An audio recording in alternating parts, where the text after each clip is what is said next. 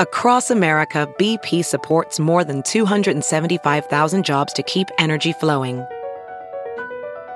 Jobs like updating turbines at one of our Indiana wind farms and producing more oil and gas with fewer operational emissions in the Gulf of Mexico. It's and, not or. See what doing both means for energy nationwide at bp.com/investing in America.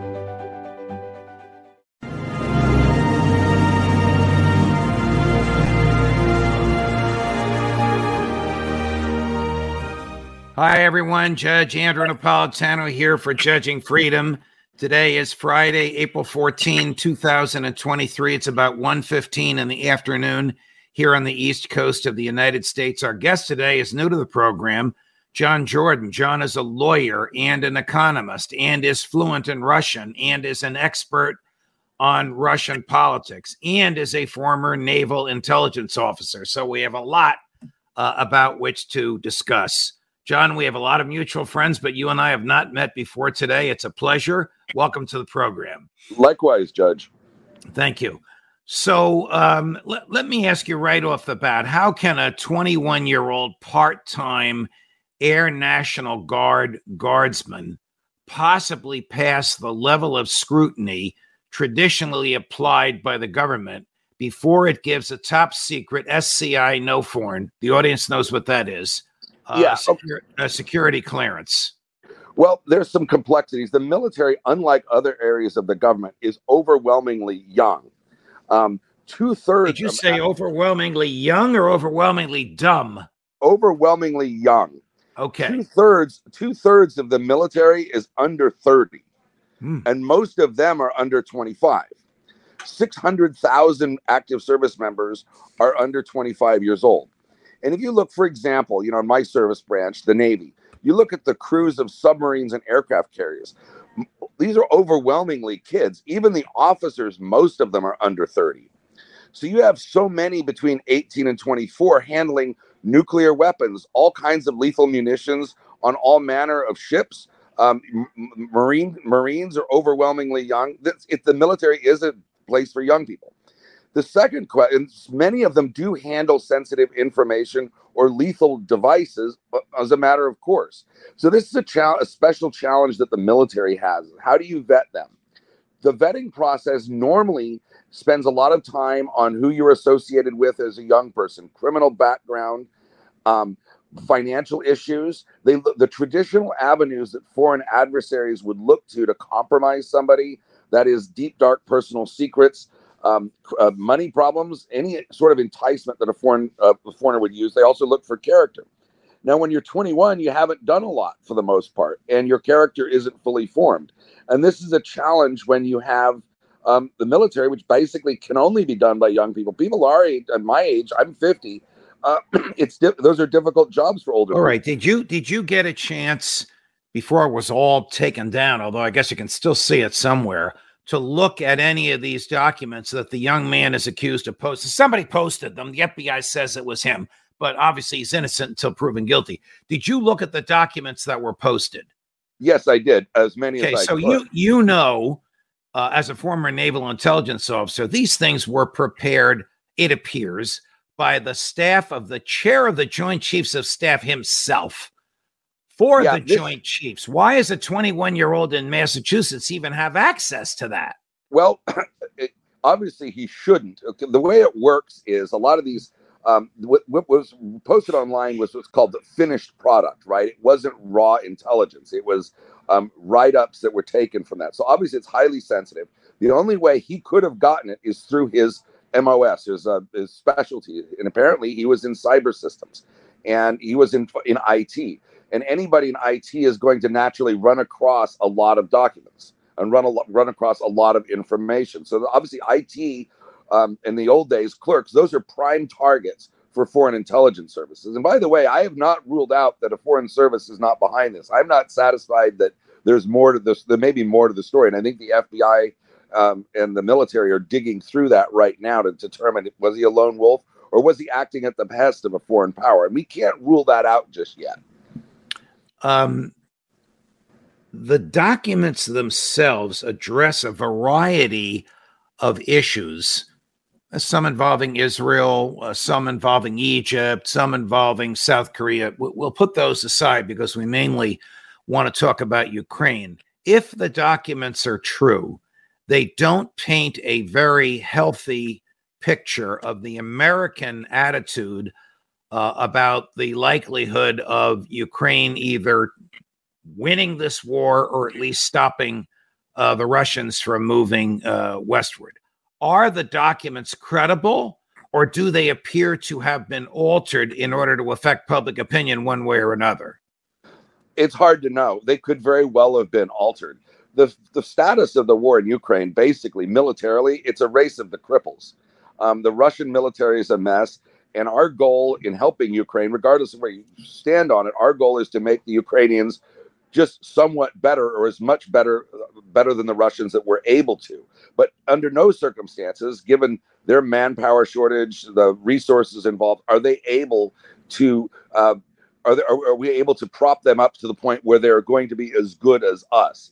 The goal here is to just make them slightly less crippled than the Russians. But is it not embarrassing and humiliating to the Biden administration to read in these documents that the government itself is not optimistic about the ability of Ukraine to defend itself, even with our assistance? Yeah, it's a huge embarrassment to the administration, no doubt. But bear in mind, Judge, the intelligence community, which I've been a part, has been wrong about the Russians for 40 years. I think back to the late 80s when even under President Reagan and then Secretary of Defense Frank Carlucci, we thought the Russians were 10 feet tall. We were building weapon systems to counter things that we thought the Russians had that they never actually had. And we didn't realize until much later that the Russian military and the Russian economy was a mess. We overestimated the Russian economy because we believed their economic success. So we've been wrong about this. We were wrong. The intelligence community thought the Russians would storm through Kiev, just like the Putin thought and the Russian intelligence services thought. The idea of the intelligence being wrong is not new. Who is more likely to be accurate, the CIA or the Russian FSB? That's another race of the cripples in a lot of ways. Our foreign intelligence services, obviously the CIA is a big part of it, the military, there's over a dozen different intelligence services. The FBI primarily deals with counterintelligence, detecting and disrupting foreign operations inside the United States. The CIA and the military have been wrong about all manner of things, never mind the inherent corruption and the politicization of those entities.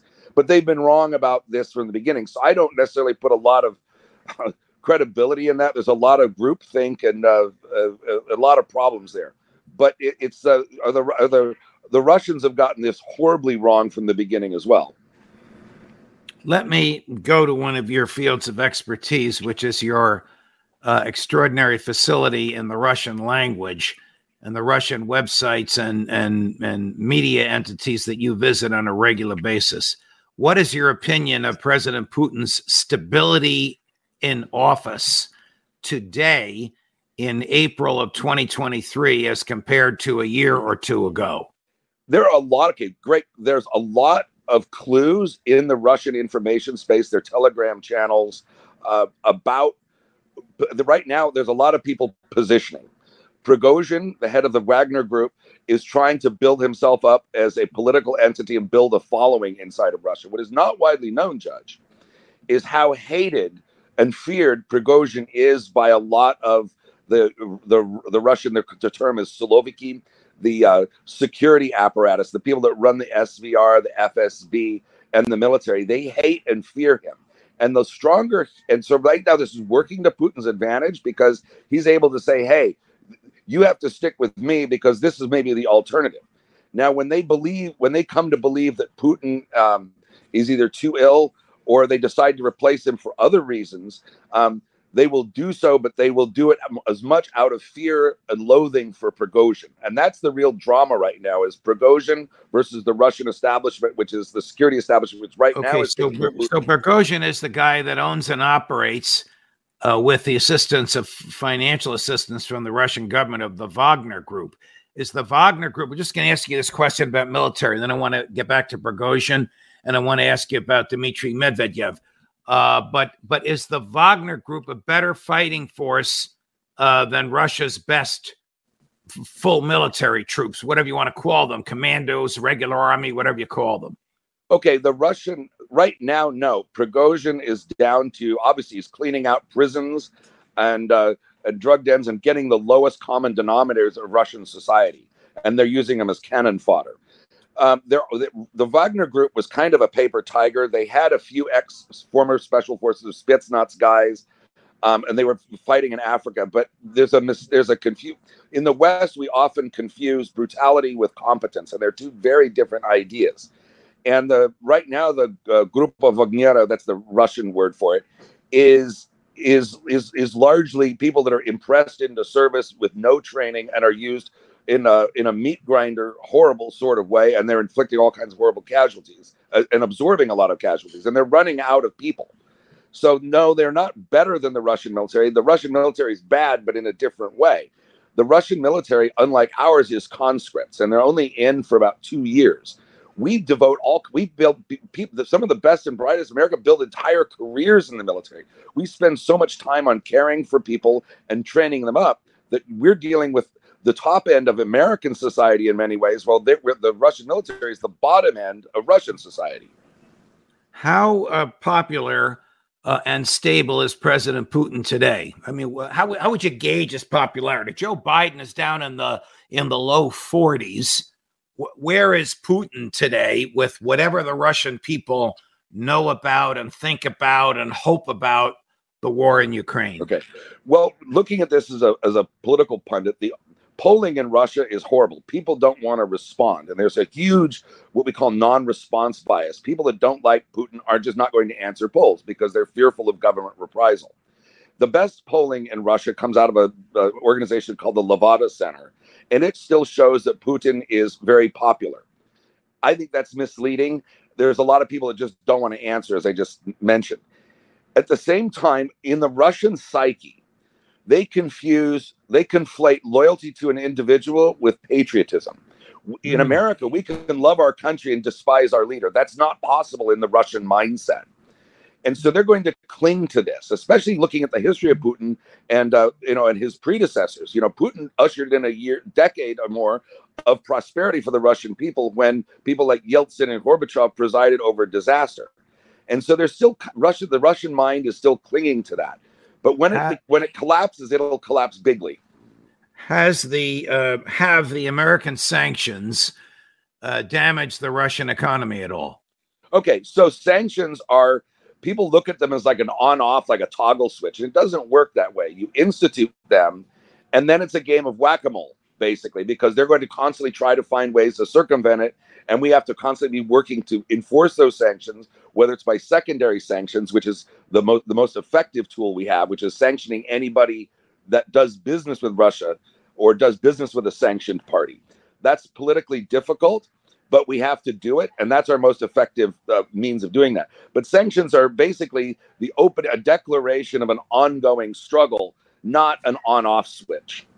Last subject matter: how do you see the war in Ukraine ending? Right now, Russia has control over just about all of the eastern provinces that it wants. Putin could declare victory and go home. He'd have a substantial border he'd have to defend. But how do you see this ending? So there are 4 provinces of Ukraine that Putin has laid claim to, and they had these sham referenda. The Russians only control a big part of 2 of them, not all 4. So right now, he doesn't control much that he didn't control before the invasion. Remember, Russian-speaking proxies and separatists controlled lots of the Donbas region, Donetsk and Luhansk, before the invasion. So they in terms of ground, they haven't gained a lot since then, some, but not a lot. Eventually, Russian casualties are going to hit the home front in such a way that I think when Putin unravels, Putin's not going to unravel until he does. It's like we didn't predict the end of the Soviet Union accurately either. And so I think their casualties are many times what they absorbed in Afghanistan. And I think that it collapses from within. And frankly, you can hold me to this. I think it happens by the end of summer. The Dmitry Medvedev, who was the president of Russia in a time when the Russian Constitution prohibited, like ours, being elected president more than twice, and they changed the Constitution. He's number 2, I think, in the Russian Security Council today. Is he a likely successor or candidate to succeed Putin? And before you answer that, bear in mind his last public statement about the war, which is that Russian troops would go all the way to the Polish border and cross it. Yeah, well, good luck with that. The Russian military can't even handle the Ukrainians, not alone Poland. But Poland, by the way, is a serious military power in Europe, far more so than is widely appreciated.